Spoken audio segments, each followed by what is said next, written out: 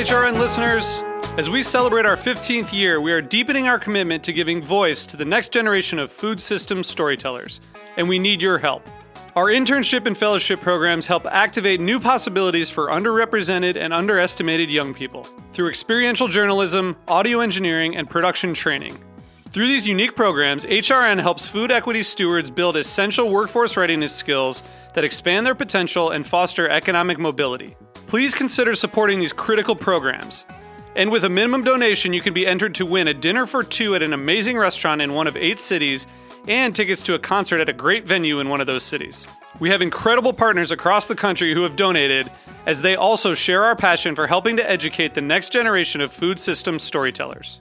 Check out heritageradionetwork.org/15 to donate and enter to win today. That's heritageradionetwork.org/15 to donate and enter to win today. And make sure you donate before March 31st. Thank you.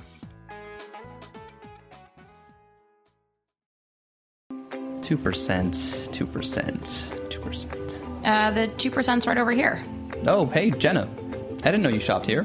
Yeah, anything to support local food, know what I mean? I definitely do, though that's not the only thing you do in the name of Good Eats, obviously. Well, true. I also host Eating Matters every Wednesday at 5 p.m., where we talk about food policy and how it impacts all of us. Be sure to tune in. All right, I gotta get the plug in there, I get it. Yep, I'm #shameless. You know what else you can do to support the local food community, right? Well, yeah, make a donation to Heritage Radio Network, the world's pioneer food radio station. That's right, and I gotta call you out on the whole local thing. What do you mean? Well, the Farm Report, A Taste of the Past, Japan Eats, those are shows that take you around the country and the world. I'll give you that. So how can listeners give their support? It's pretty easy. Just go to heritageradionetwork.org and click on the big red heart in the top right corner. It's pretty easy from there. Thanks. Today's program is brought to you by Nettle Meadow Farm Cheese and Spirits Pairing, taking place on Saturday, June 18th at Nettle Meadow Farm. For more information, visit nettlemeadowcheeseandspirits.com. That's NETTLE, meadowcheeseandspirits.com.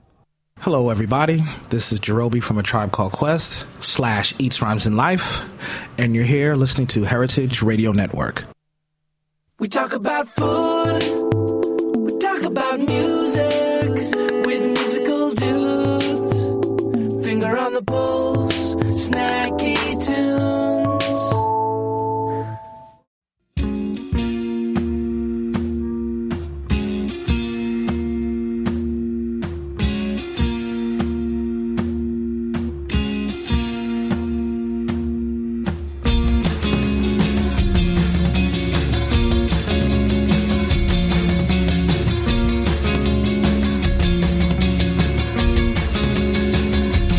Told me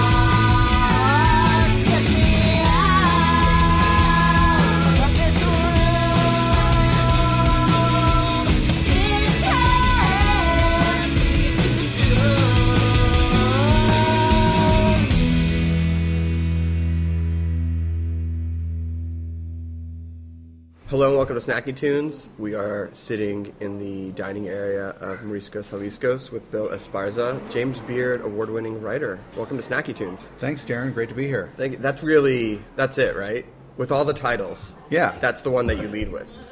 I got to say, banner year for you. James Beard Award. Congratulations. Thank you. Announcement of your first book. 4th year of Tacolandia, which we're going to be talking about later. Yeah, the biggest ever. But that's awesome. It's been a good year. And it's not over yet. No, we're not even halfway through. So let's go back to the beginning. Love of food, lifelong LA. What do you love about LA and the Latin American cuisine here, and that you essentially become the champion of? Well, for what I like to do and what I like to write about and what I like to eat, Los Angeles is the place to be. This is the epicenter of Mexican, Latin American cuisine, and not all Latin American cuisines, but we have some shortages here and there. But it's really the epicenter of Mexican food in the United States. Yeah, moving recently from New York, while I do miss the pizza, I did find some good bagels out here and some passable pizza. Mexican food always came up short, and so living out here, actually, Mariscos was one of the first places I went to, and I went, okay, part of my culinary-ness is home. Yeah, I understand that. When I go to New York, I'm looking for pizza and bagels myself, not tacos. No, of course. So when did you start becoming this champion of the Latin American cuisine? How did you start to... Because, really, everyone's sort of known about LA cuisine and sort of the smaller ethnic pockets, and in the last few years it's grown to a more global recognition of its prowess. But when did you start picking up that mantle? Well, I started around 2007 with my blog, and I had already... Say your blog. Yeah, Street Gourmet LA. Fantastic blog. Which is, I'm not so active on there these days. You grow, but you started there. Yeah, I did start there. And I was also on Chowhound, which goodness. Let's not go back there. Wow, you just brought me back. I just had to take a moment there because I just went back to some Chowhound days. That's like middle school. You don't go back to visit. That used to be, if I was going somewhere, first stop for research, Chowhound. Now, not so much. Yeah. Yeah, no. Well, I got off there quite a while ago. Yeah. I was traveling as a musician. Sure. And that's how I learned a lot about this food. I went all over Mexico. At this point, I know 28 states. And, not just I've stopped there. I went there. No. Went there multiple times, multiple cities. And so I got to do that touring with the singer Marisela. Oh, yeah. And then I also worked in, I did some stuff in South America, Central America. So I was getting to know all these cuisines, and I was looking for places to eat, and I was finding them. I was like, wow, we have this in Los Angeles. That's awesome, So you were going out, experiencing, and coming home being like, oh, wow, I didn't know that this was here. I didn't even know to look for this cuisine. Yeah, I just come back from Honduras, and I'm like, I want to have some Honduran food, and I would find places like, wow. And of course, I would try to find the best ones. And because, I was having a great reference for that food, because being there, I was looking for the ones that were closest to the food that I had while I was there. Now, so many times you go out on the road and you have this amazing bite of food in this magical part of the world, and then you come back and you find that your city has one restaurant that sort of does it, but then it doesn't live up to it. What were you finding when you were coming home and that LA had to offer? Well, I was finding, that, especially after being in places like Mexico City, where I've been so many times, is that the variety that we have here is it's such a broad view of Mexican cuisine, more than even Mexico City. Mexico City has better street food, has better, way better high-end cooking and mid-level and all these, and so much volume, but it doesn't have things like from Nayarit. You can't get Nayarit-style seafood. You can't get stuff like these tacos here at Mariscos Jalisco, Yeah, this is the type of place, and there's dozens, if not hundreds, over the city that you'd be lucky to have to in any town in any part of the world. Yeah, and we have places that really live up to their best version in Mexico, Now listen, I know asking you to pick favorites is like saying which child is your favorite, but for those who'd want a cross-section of restaurants when they come into LA and they have a weekend, what would you recommend? Well, yeah, you're right. I don't have favorites. I love so many of these places. Mariscos Jalisco is a place that I come to a lot. Also, Connie Seafood is a place I go to. I love Guerrilla Tacos, Oh, yeah. Especially, they set up on Thursday nights not too far from me. and there's a wine bar that they set up at, and so I'm at the wine bar and I'm having At Silver Lake. Yeah, exactly. Silver Lake wine, tacos and wine. Exactly. That's my lifestyle. Yeah, it's beautiful. Shout out to those guys. Those guys are great. Yeah. So there's a lot of places. There's a place I go to that's a house in East LA that they have birria. You know, I go there quite often. So that's the infamous house that's a little off the radar. Yes. Yes. We did a segment on CNN about that place. I remember seeing that segment and going like, I wish I knew someone who could tell me about it. And once we go off the record, you can tell me about it. Sure.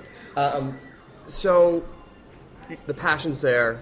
The knowledge is there. Let's talk about the James Beard Award that you got for food coverage. Were you surprised? Or were you like, I've put in this work, I sort of feel that everything is sort of going to this moment? Well, we felt really good about the issue from the get-go. My editor, Leslie Barger-Suter, and Mary Melton, you know, we were all very excited about this issue. And I would say putting it together was really... It's like, this is really interesting. No one's really done this before, quite like this. And also, tacos they've been having their moment, I would say, for the last couple of years, and they're continuing to have moments. So it's really the time to write this. Yeah, and I think tacos, and I'd love to hear your thoughts, are having a moment in more diversity than fried chicken and hamburgers did, which did have that when the recession sort of swung back to like a more comfort food. But tacos have such a diversity and like depth of flavor and importance in culture that I think there's a more significance there when you start to really scratch the surface. Yeah, and I mean, I'd say a couple of years ago, maybe 5 years ago, people were, forever, people have been trying to do like, I'm going to do fancy tacos. I'm going to, you know, bring my chef. And people have been trying to do that, and they weren't really doing well. Until like Wes Avila came along and showed everybody like you could use, you know, farm ingredient, you know, farm to table stuff, and you could use really fine products and make really great tacos that still honor the tradition. And I think since him, everybody's starting to slowly figure that out, and everybody's getting really good. I mean, you know, even this is not Mexican, but it's really good and tasty, and they've figured out how to make good tacos. So everybody's doing really great right now, you know. Have you seen tacos that have gone... I mean, look, I never feel that there's a bad slice of pizza or a bad taco, but have you seen tacos that have sort of tried to reinvent themselves and missed the mark? Oh, what I'm saying is that up till Wes Avila, everybody was just making stupid, I mean, things that don't really, they aren't tacos. They're just stuff on a tortilla, and no matter what you call it or what, you know, fillet of this, it just wasn't any good. It wasn't a taco, and it didn't come together as a dish. So how do you define a taco then? Well, it has to have. Well, you define a taco is, you know, food served in a flour or corn tortilla. Sure. That's it. But yes, that's the broad definition. But for you, if you look this up and say this is not a taco, even though it meets those basic requirements, what to you? A taco is a dish, just like anything else, and it comes together. It really comes together as a stew in your mouth. You know, so like when you have a fish taco in Baja, they you know, people get freaked out over like, oh, you're putting mayo. It's like, you have to have the mayo, just like you have mayo on a sandwich to help lubricate, to bring those ingredients on the inside into the bread.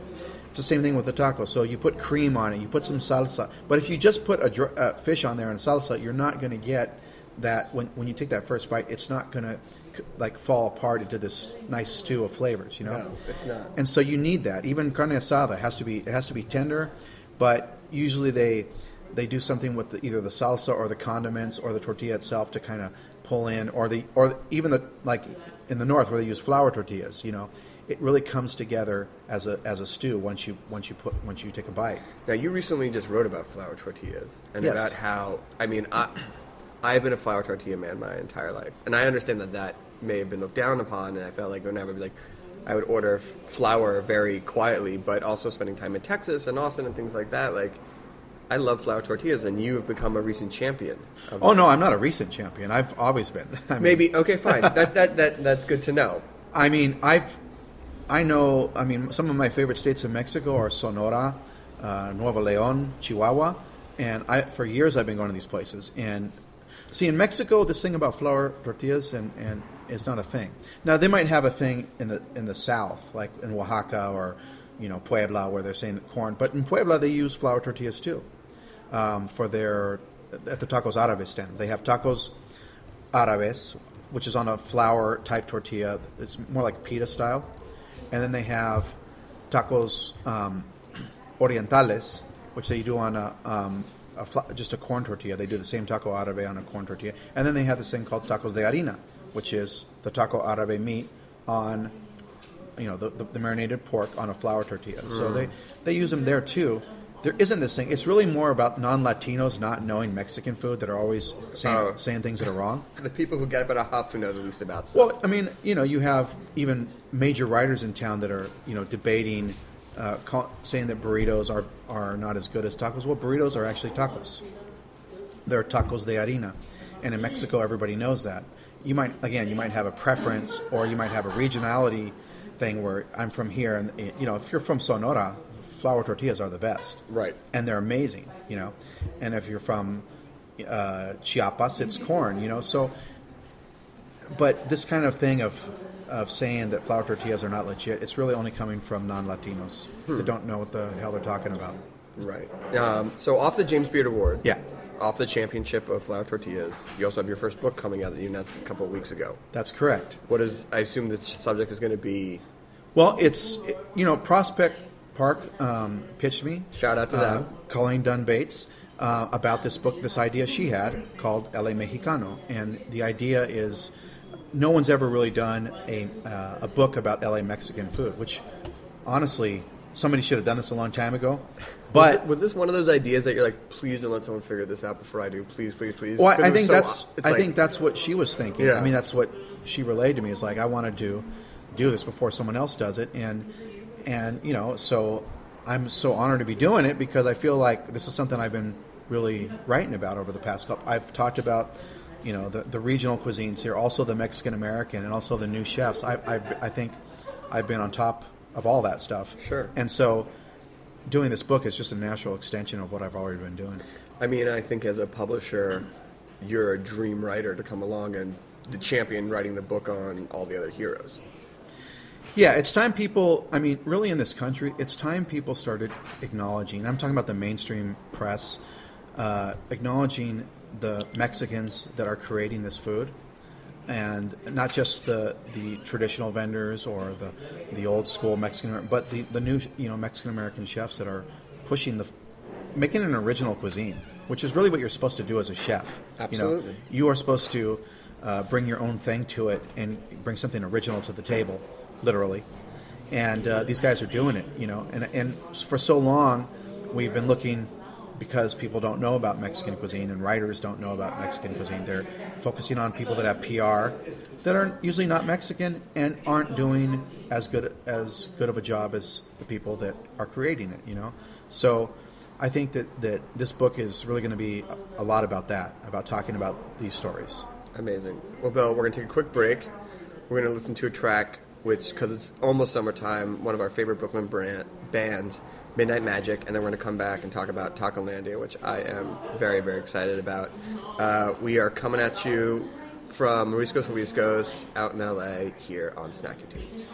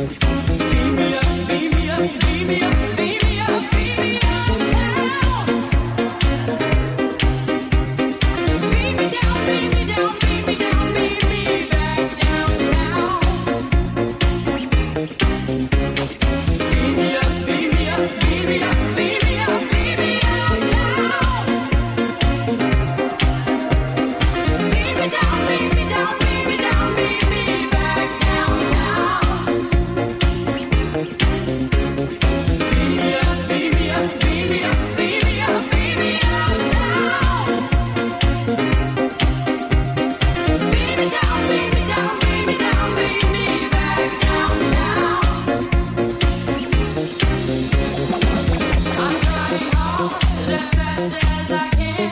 With everything to lose, I won't let you free from my hand. At the speed of light, lead me back to you. Beat me up, beat me up, beat me up, beat me up, beat me up down. Beat me down, beat me down, beat me down, beat me back downtown. Welcome back to Snacky Tunes. We are here with James Beard, award-winning writer Bill Esparza, and also Taco Razzo, Yes, the world's first taco razo. which is Someone who takes pictures of tacos. oh, like pop. I got it. I was reading it and I was go, is this like a taco czar, taco impresario, but Taco Razzo? Very awesome. And we are here. It's just a fun thing, of course. It's awesome. I mean, when you showed up and you're a man after my own heart. When you're like, listen, I know we had plans to eat here, but I saw another taco place on Instagram and I had to go there first. Say no more. I understand. Well, duty calls. Duty calls. Had a gig. Camera around the neck. How are those tacos? Really great. And those are going up on... Can you say who they are? Yeah, they're tacos al vapor, steamed tacos from the state of Jalisco. So chicharrón and beans and potatoes with chorizo. Nice wet tortillas. I may have to go run there afterwards. I think I may have to run there afterwards. So we're super excited. Coming up June 11th in Los Angeles, 4th annual Tacolandia. Yes. Which is, for those who don't know, Tacolandia is the largest taco festival in the United States, held by LA Weekly, and I am the curator. And I am bringing the best tacos in Los Angeles, and we're also bringing vendors from San Diego, Arizona, London, Sacramento, and, of course, 2 states in Mexico, Baja California, and the state of Nuevo León. that's amazing. I mean, you want to talk about a scene that's going on there. Is the Mexican scene in London used to be non-existent. Yeah, it's actually growing. It's actually growing. And we've got their top vendor coming. Which is? Brettos, yes. I think I remember being there in 2003 studying abroad and paying $29 for a mediocre burrito because I had been missing Mexican food so much. But not anymore. So it's going to be happening June 11th. And how did it get started?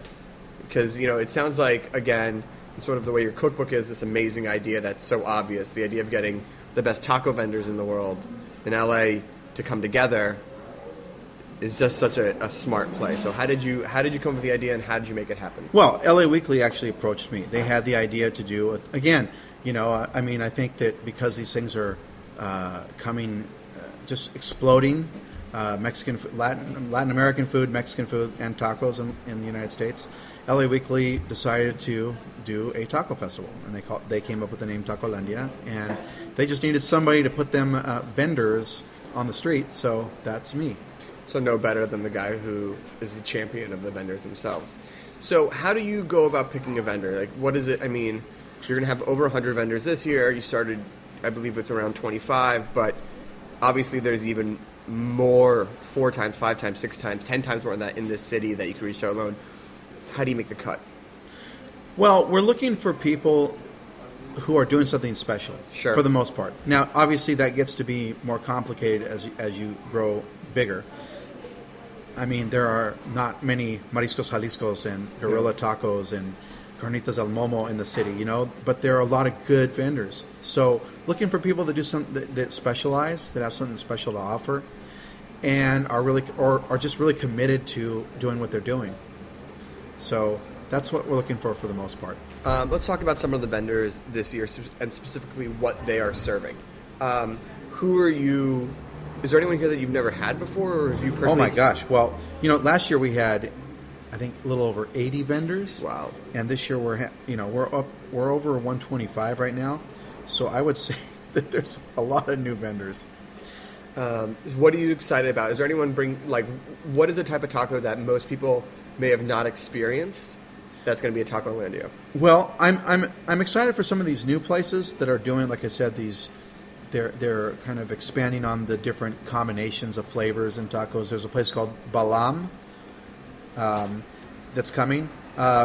Birreria Jalisco is coming for the first time. Oh, really? And they've been a fixture at the Plaza Mexico in Linwood, and I always thought they would be great. And I finally, it's really hard to just even to track everybody down all the time, and I was able to catch the owner and sit down and talk for a while, and they're joining us this year.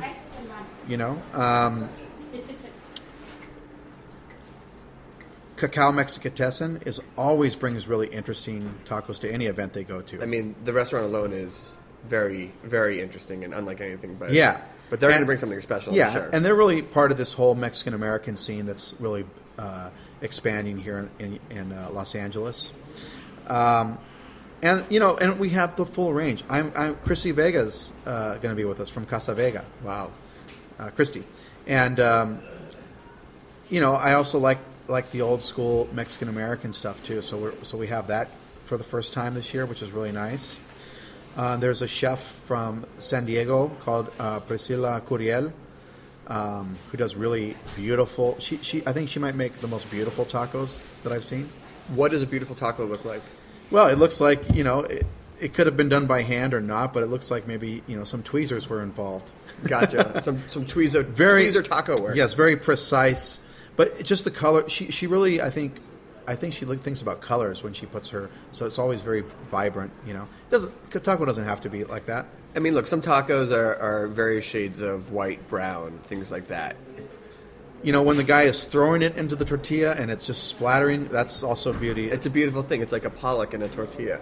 Now, in addition to the food, you're also going to be having a bunch of entertainment, live music, and things like that. Yes, we have live music. The thing is, because tacos are such have really touched all walks in Los Angeles. We get everything from like college girls out with their friends, sorority girls, like going like, I'm going to eat 20 tacos, dude.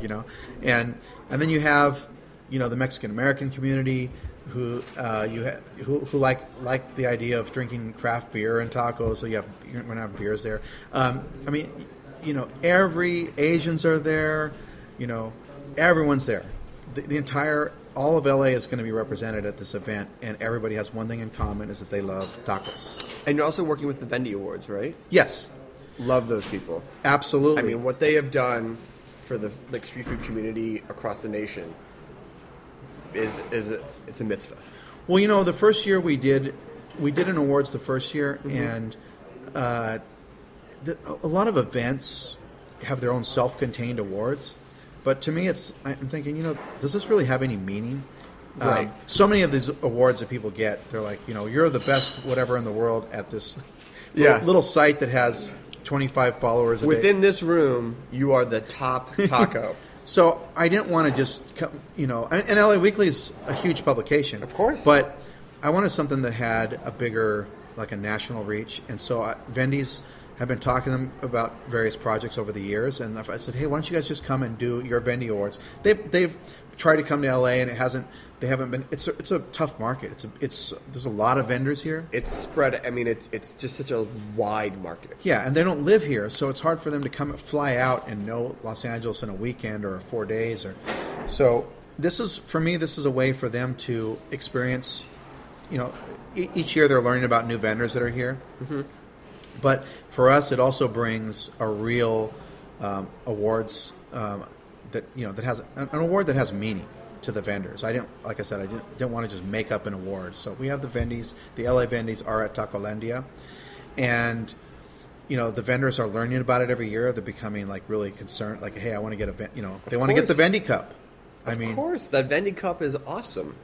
Every one of them wants to hold that cup up, and it's like I think it's probably my favorite award because of also what they stand for and the support they give to people. More than just saying like, here's an award. Yeah. More, here's a trophy. It's got a lot of meaning and a lot of soul behind it.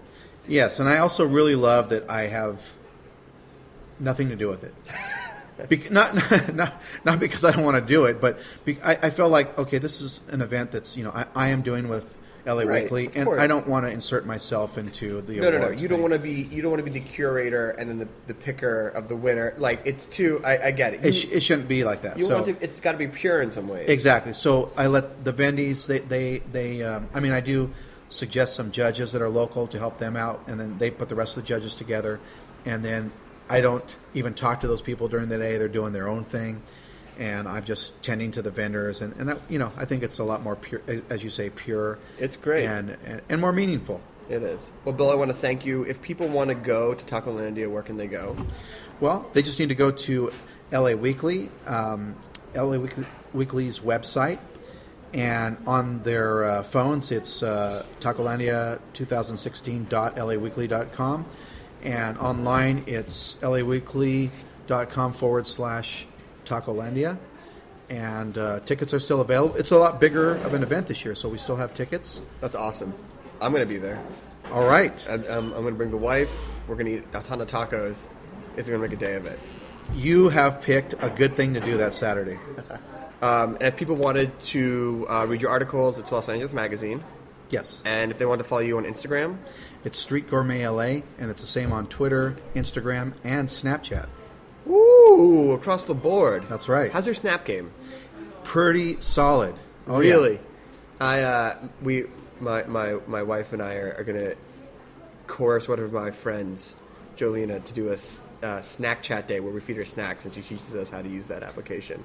But all right, well, now if I need some 10-second taco stories, I know where to go. That Tacos al Vapor place from this morning, it's on Snapchat right now. There you go. Well, Bill, I cannot thank you enough. Congratulations on the book.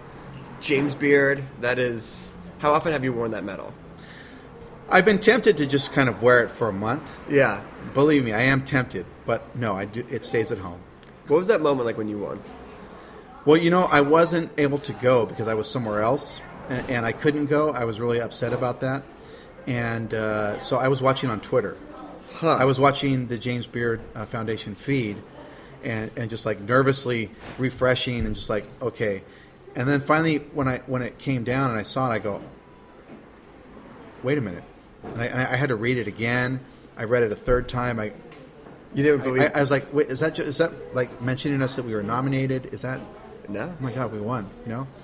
And then just 2 days ago, the award arrived in the mail. Amazing. So that's well, then you should be wearing it. I mean, that's when I felt it again. I can't believe you're not wearing it right now. I would just have, or maybe just out of the back pocket, you know? Anyway, well, thank you so much. We appreciate it. We're going to be stretching our bellies, eating tacos in preparation for Tacolandia. Yes, intelligent choice. Intelligent.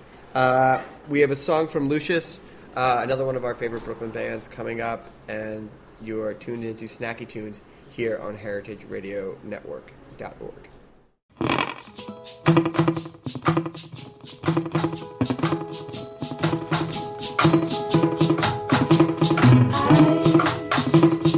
Light and clear, and feel it's like Chicago winds in the wintertime. And her hair is never quite in place, and the knees in her jeans have seen better days, and she's no beauty queen, but you love her anyway. She's a will-do woman.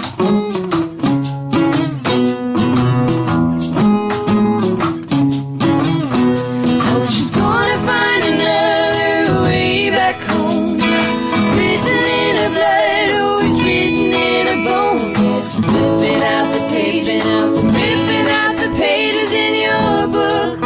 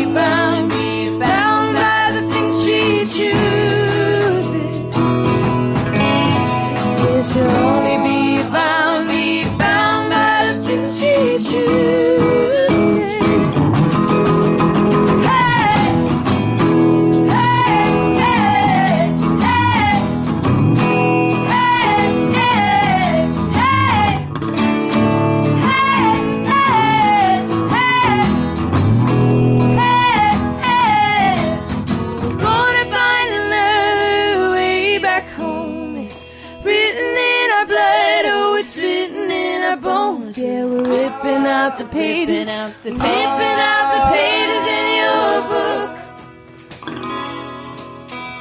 Oh, we're gonna find another way back home. It's written in our blood, oh, it's written in our bones. Yeah, we'll only be bound by the things we choose.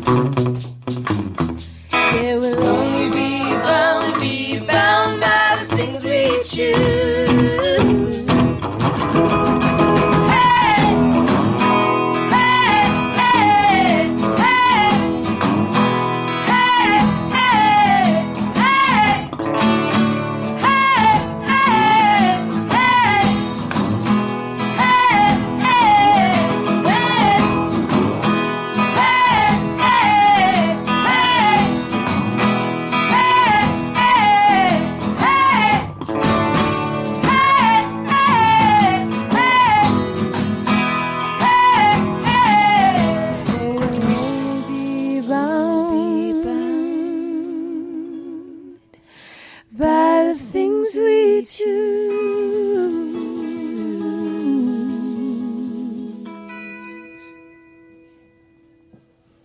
Nettle Meadow Farm Cheese and Spirits Pairing is a celebration of good food and beverages in the newly restored Barn Loft event venue at Nettle Meadow Farm in Thurman, New York. On Saturday, June 18th, come sample and savor, then buy your favorite cheeses and beverages to take home. Nettle Meadow cheeses have been praised highly in national media and have won prestigious awards from the American Cheese Society. Taste samples of goat and sheep cheeses paired with an array of local regional wines, beers, and ciders. You'll never forget your first sample of rich, creamy Kunik, Nettle Meadow's trademark cheese. In Esquire, our very own Anne Saxelby said, Kunik, it may very well be the sexiest cheese in the USA. Nettle Meadow Farm is a goat and sheep dairy and cheese company in Thurman, New York, just below Crane Mountain in the Adirondacks, between Gore Mountain, North Creek, and Warrensburg. It's owned and operated by Lorraine Limbiase and Sheila Flanagan. Both have a great love of animals, artisan cheese, and the unique challenges of farm life. Nettle Meadow Farm was originally founded in 1990, and it's the home of over 300 goats, dozens of sheep, and a variety of farm sanctuary animals. Again, the Cheese and Spirits Pairing is Saturday, June 18th. For more information and tickets, visit nettlemeadowcheeseandspirits.com. That's Nettle, meadowcheeseandspirits.com. Welcome back. We are live in studio with Huh? Did I get that right? Did I say, you know? A lot of familiar faces around here from the past years in Brooklyn. You want to go around and introduce yourselves? Yeah. Hey, I'm Carrie-Anne. Hey. Hi, I'm Tia. And I'm Molly. I mean, the previous bands that you have all played in are like a greatest hits of like the last decade of Brooklyn. Two of us, for sure. Yeah. She's new to town. Yeah. Mm-hmm. Detroit? Detroit, yeah. Okay. What brought you to here from Detroit? I got a job at FIT. Oh. So. What are you doing at FIT? I'm a visual resources curator, which is a really fancy way of saying that I help faculty find the images and visuals that they need. That is a really good job. Yeah, so I like love it. you know the deep dark corners of the internet. Basically, yeah. Yeah. Like if someone needs like a walrus inspiration photo, you're like, I got you. Yeah, I got got it. 10. And I can clear the rights on it. Oh, yeah. perfect. Yeah, I Okay. won't get sued. It'll be all good. But between the Tia and Carrie, like I mean, it's seriously like I've seen you in so many different formations. You want to like run through Greatest hits. Greatest hits. The Fugue. Love the Fugue. I mean, you can stop right there. Greatest hit of all time. Pygmy Shrews, Queening. Those are probably like the biggest ones. And, I had Bad Credit, No Credit, as you know, because we were in here. As I know, former Snacky Tunes guest. And Clapperclaw, my solo project, which is still somewhat active.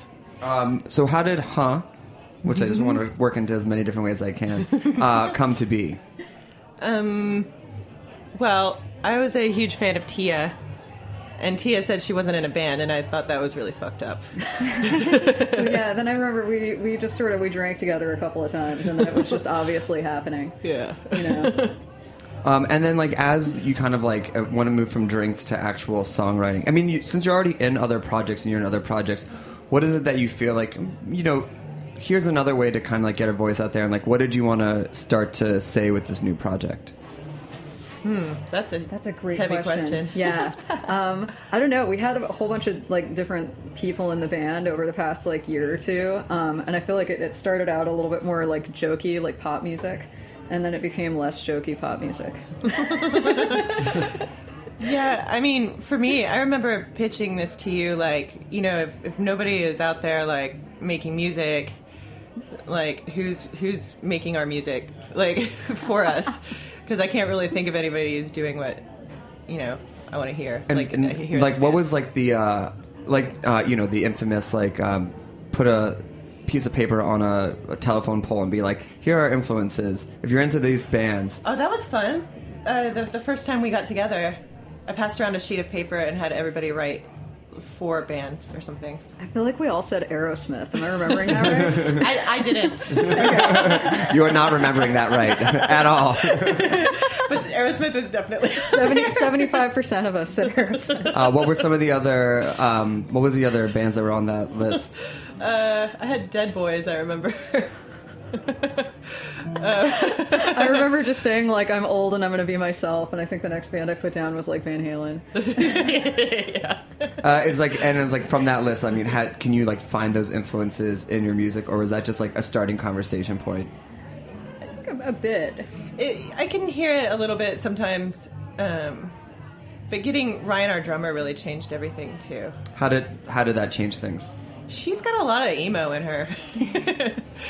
And I think it modernized us quite a lot from our dad rock influences. Yeah, emo in like marching band shops. Yeah. That was like really fun to work with. I feel like I came up with things that I never would have popped into my head if she hadn't been drumming. Right. Can we hear a song? And just for everyone, Ryan is not here. Ryan's not here. So no Hi, percussion. Ryan. Hi, Ryan. She's in the spirit. We're unplugged, which we're kind of excited about. This is so we were like, exciting. Now we're This all has set never if MTV ever brings it back.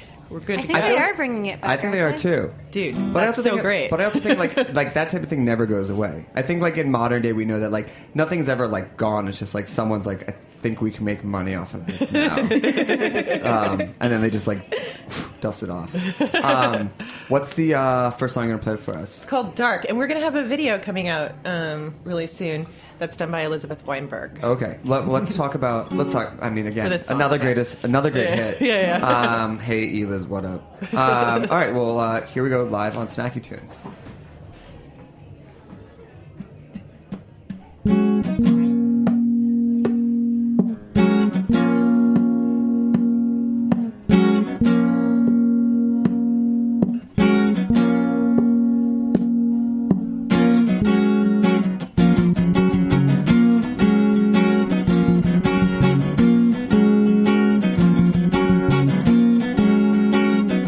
Told me the dark things on his mind. Said he didn't think I'd get it. I'm so full of light. Reprimanded again for feeling good.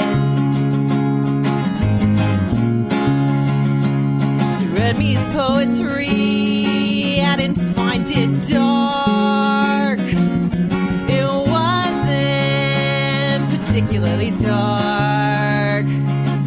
He bared his soul. It wasn't so dark.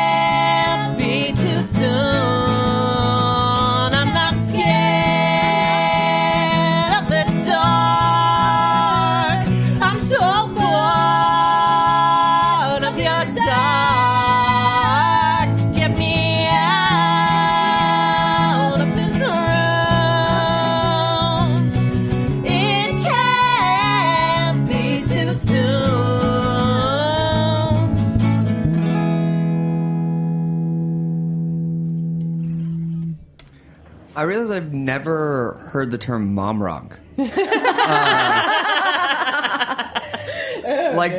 Dad rock, I mean, but like mom rock, like that's not a thing, is it? Is that like the Indigo Girls? Or I would think mom rock is like yacht rock.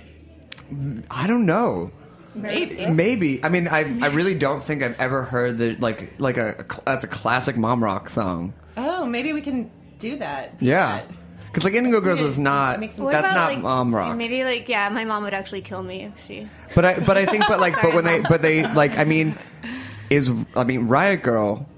A lot of those Riot Girls are now moms. Right. So it could be that Riot Girl is just like our mom. Yeah. I mean, so it's like just to kind of put it out there because like there is like definitely some like really great feel the trees vibes going on here.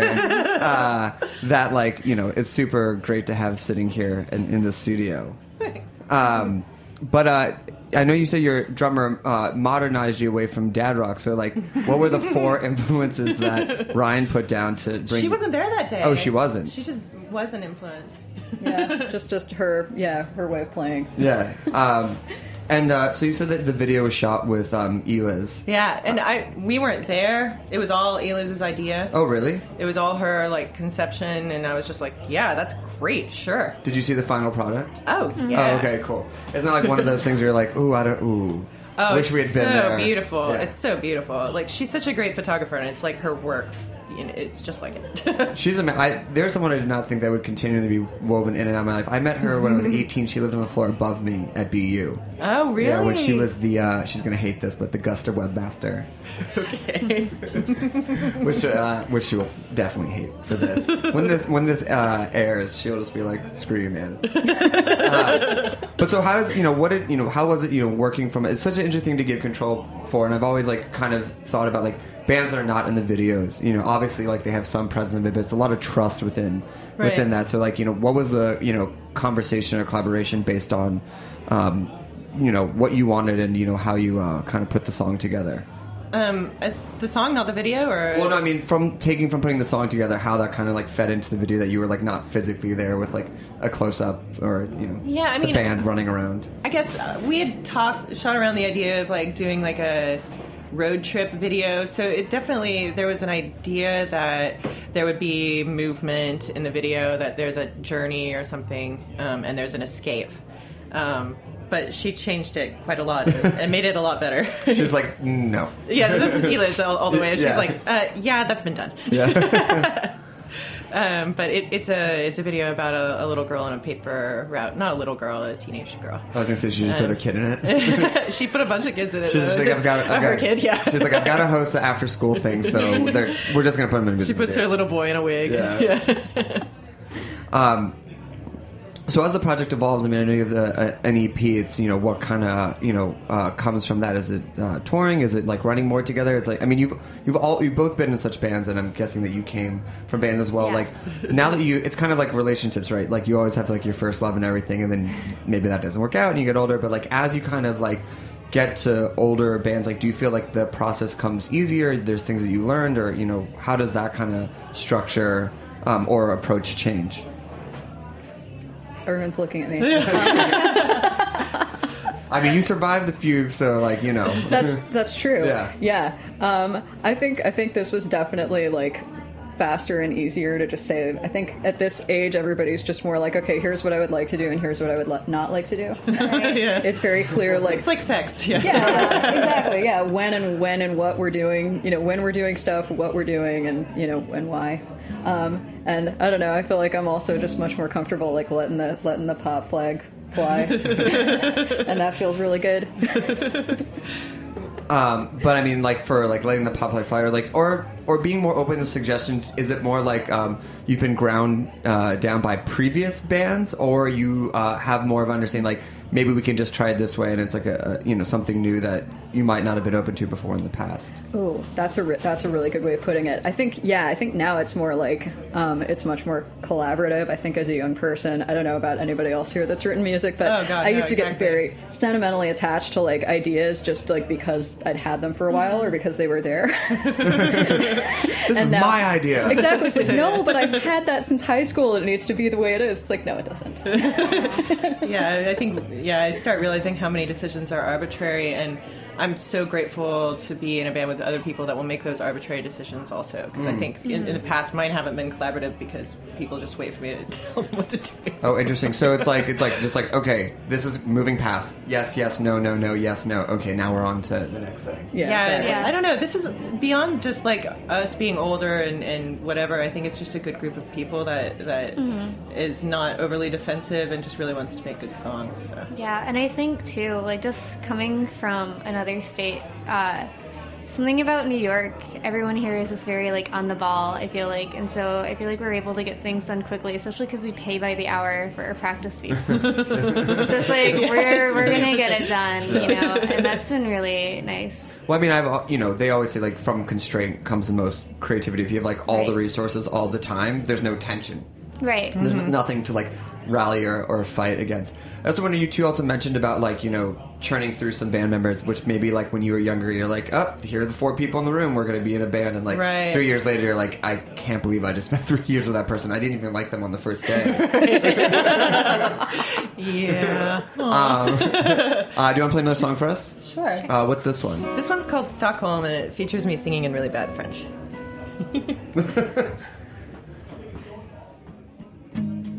Oh. Whoops. Damn capo. I know. Not used to it.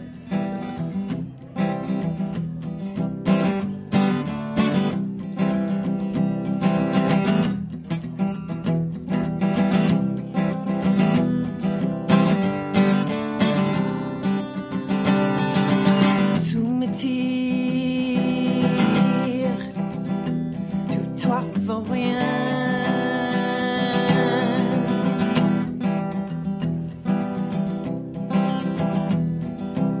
Tout m'a trouvé, navigateur.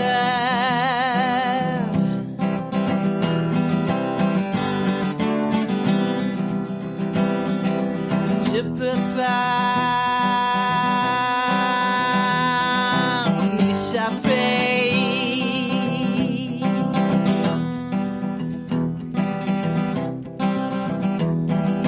Je veux pas te quitter. My heart wants what it wants, and my heart wants all at once. My body breaks in new ways.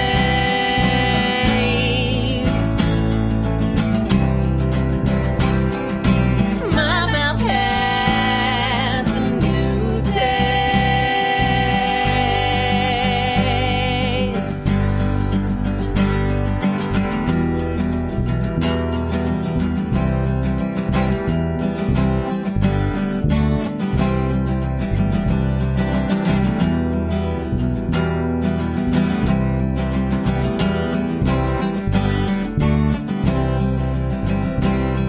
Eat every meal like it's the last.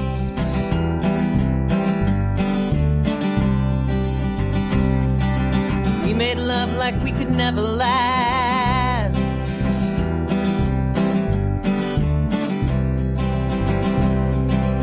We could never last.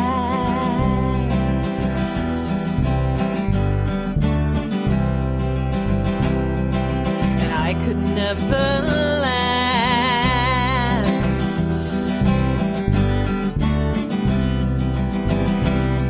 And the heart wants what it wants, and my heart wants all at once.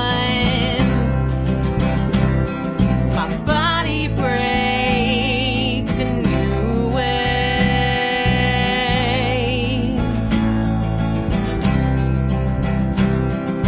My mouth has a new taste.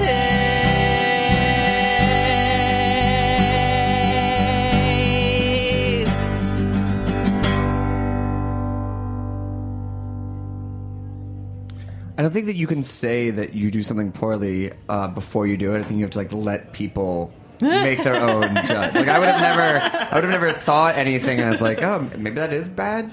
I don't know. I don't know. I played the recording for one of my French friends, and he was like, "You really need to enunciate." Yeah, that's like if I were to like cook for like a 3-star chef, he'd be like, "You really need to learn how to cook." So it's like setting yourself up. For most people, that's like. Yeah, you don't need to say that. But my justification for, I know my French friends will listen, so I have to Oh, okay. disclaim it before. Yeah. Oh, I got it. Oh, okay. Well, then I'm sorry. I apologize on your behalf as well. We're really sorry. But I think they should also probably apologize to me for many decades of French people singing in terrible accents. Oh, yeah, that's true. Okay, yeah. I mean, everyone's at fault here. So, EP... out, and then what kind of comes next? Tour? More That's writing? That's the big question, I don't really understand how this business works right now. We don't have like enough time left in the episode to talk about that. There's some great reading on the internet. Right. We're just trying to put out music and see what happens. It's there. It'll be there real soon. Okay, that's vague and open. Yeah. Yeah. Much of my life. Yeah. Okay. But any New York shows coming up or anything? The 5th of June at Sunnyvale is our EP release show, and then I'm gone all summer. So. Oh, where are you off to? France. Oh. I know where you can get better at this. Yeah. Okay. Well, we want to thank you for coming on the show today. So good to run into you on the subway. Yeah, that was awesome. I mean, if I could run into someone on the subway every day and they'd be like, I have a band for the show, I would never have to do any work ever again. I was really hesitant to say hi because it's the morning. Oh, yeah. But, I mean, I don't know. I feel like it can go both ways on that. Right. You can read if people are just like, oh, yeah, not today. But no, I mean, I always still think it's magic that in a city of all these people at a specific time, you chose the same car, even a specific spot. So it's right. I think that's a little bit of New York magic that you run into people on the subway. The subway churns up people and puts them in your face. It really does. I try to run to a friend who runs at the same time, and every time I try, I never do it, but every time I don't try, it's a magical morning thing. So where can people find the EP, reach out to you, send you grammar lessons? We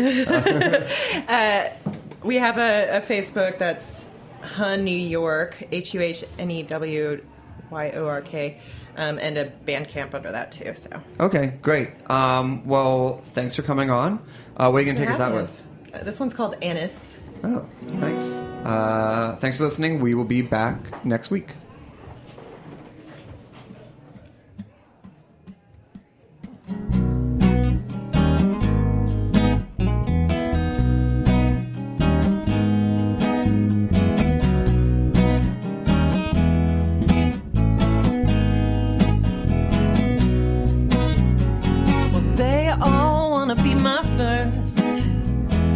First was long ago. Maybe the imperial nature is coursing through them bones. And I was taught to believe there's no limit to the love that I can give. But if I keep pursuing science, I just might locate it.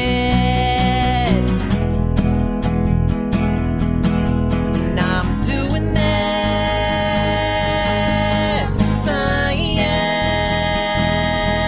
and I'm doing this for science,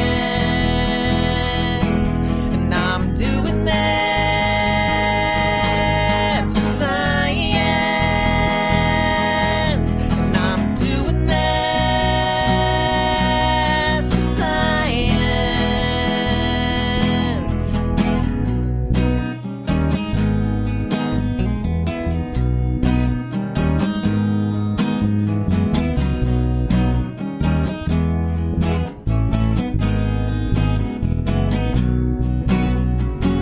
Bronzed men from Marseille never do a thing they say. Distract me with their eyes, and I start to fantasize. And I drink their anise cocktails, and the stories they regale. experiment I conduct when I wanna get a drink. And I'm doing this for science. And I'm doing this for science. And I'm doing this for science. And I'm doing this for science.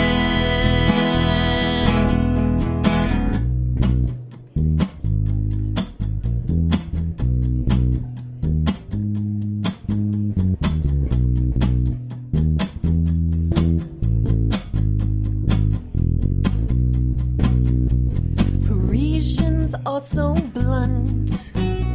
They take you by the arm and lead you to their flats, then turn on the old world charm and in flyover land. I was taken by a man who loved me in a barn. And I thanked my lucky stars.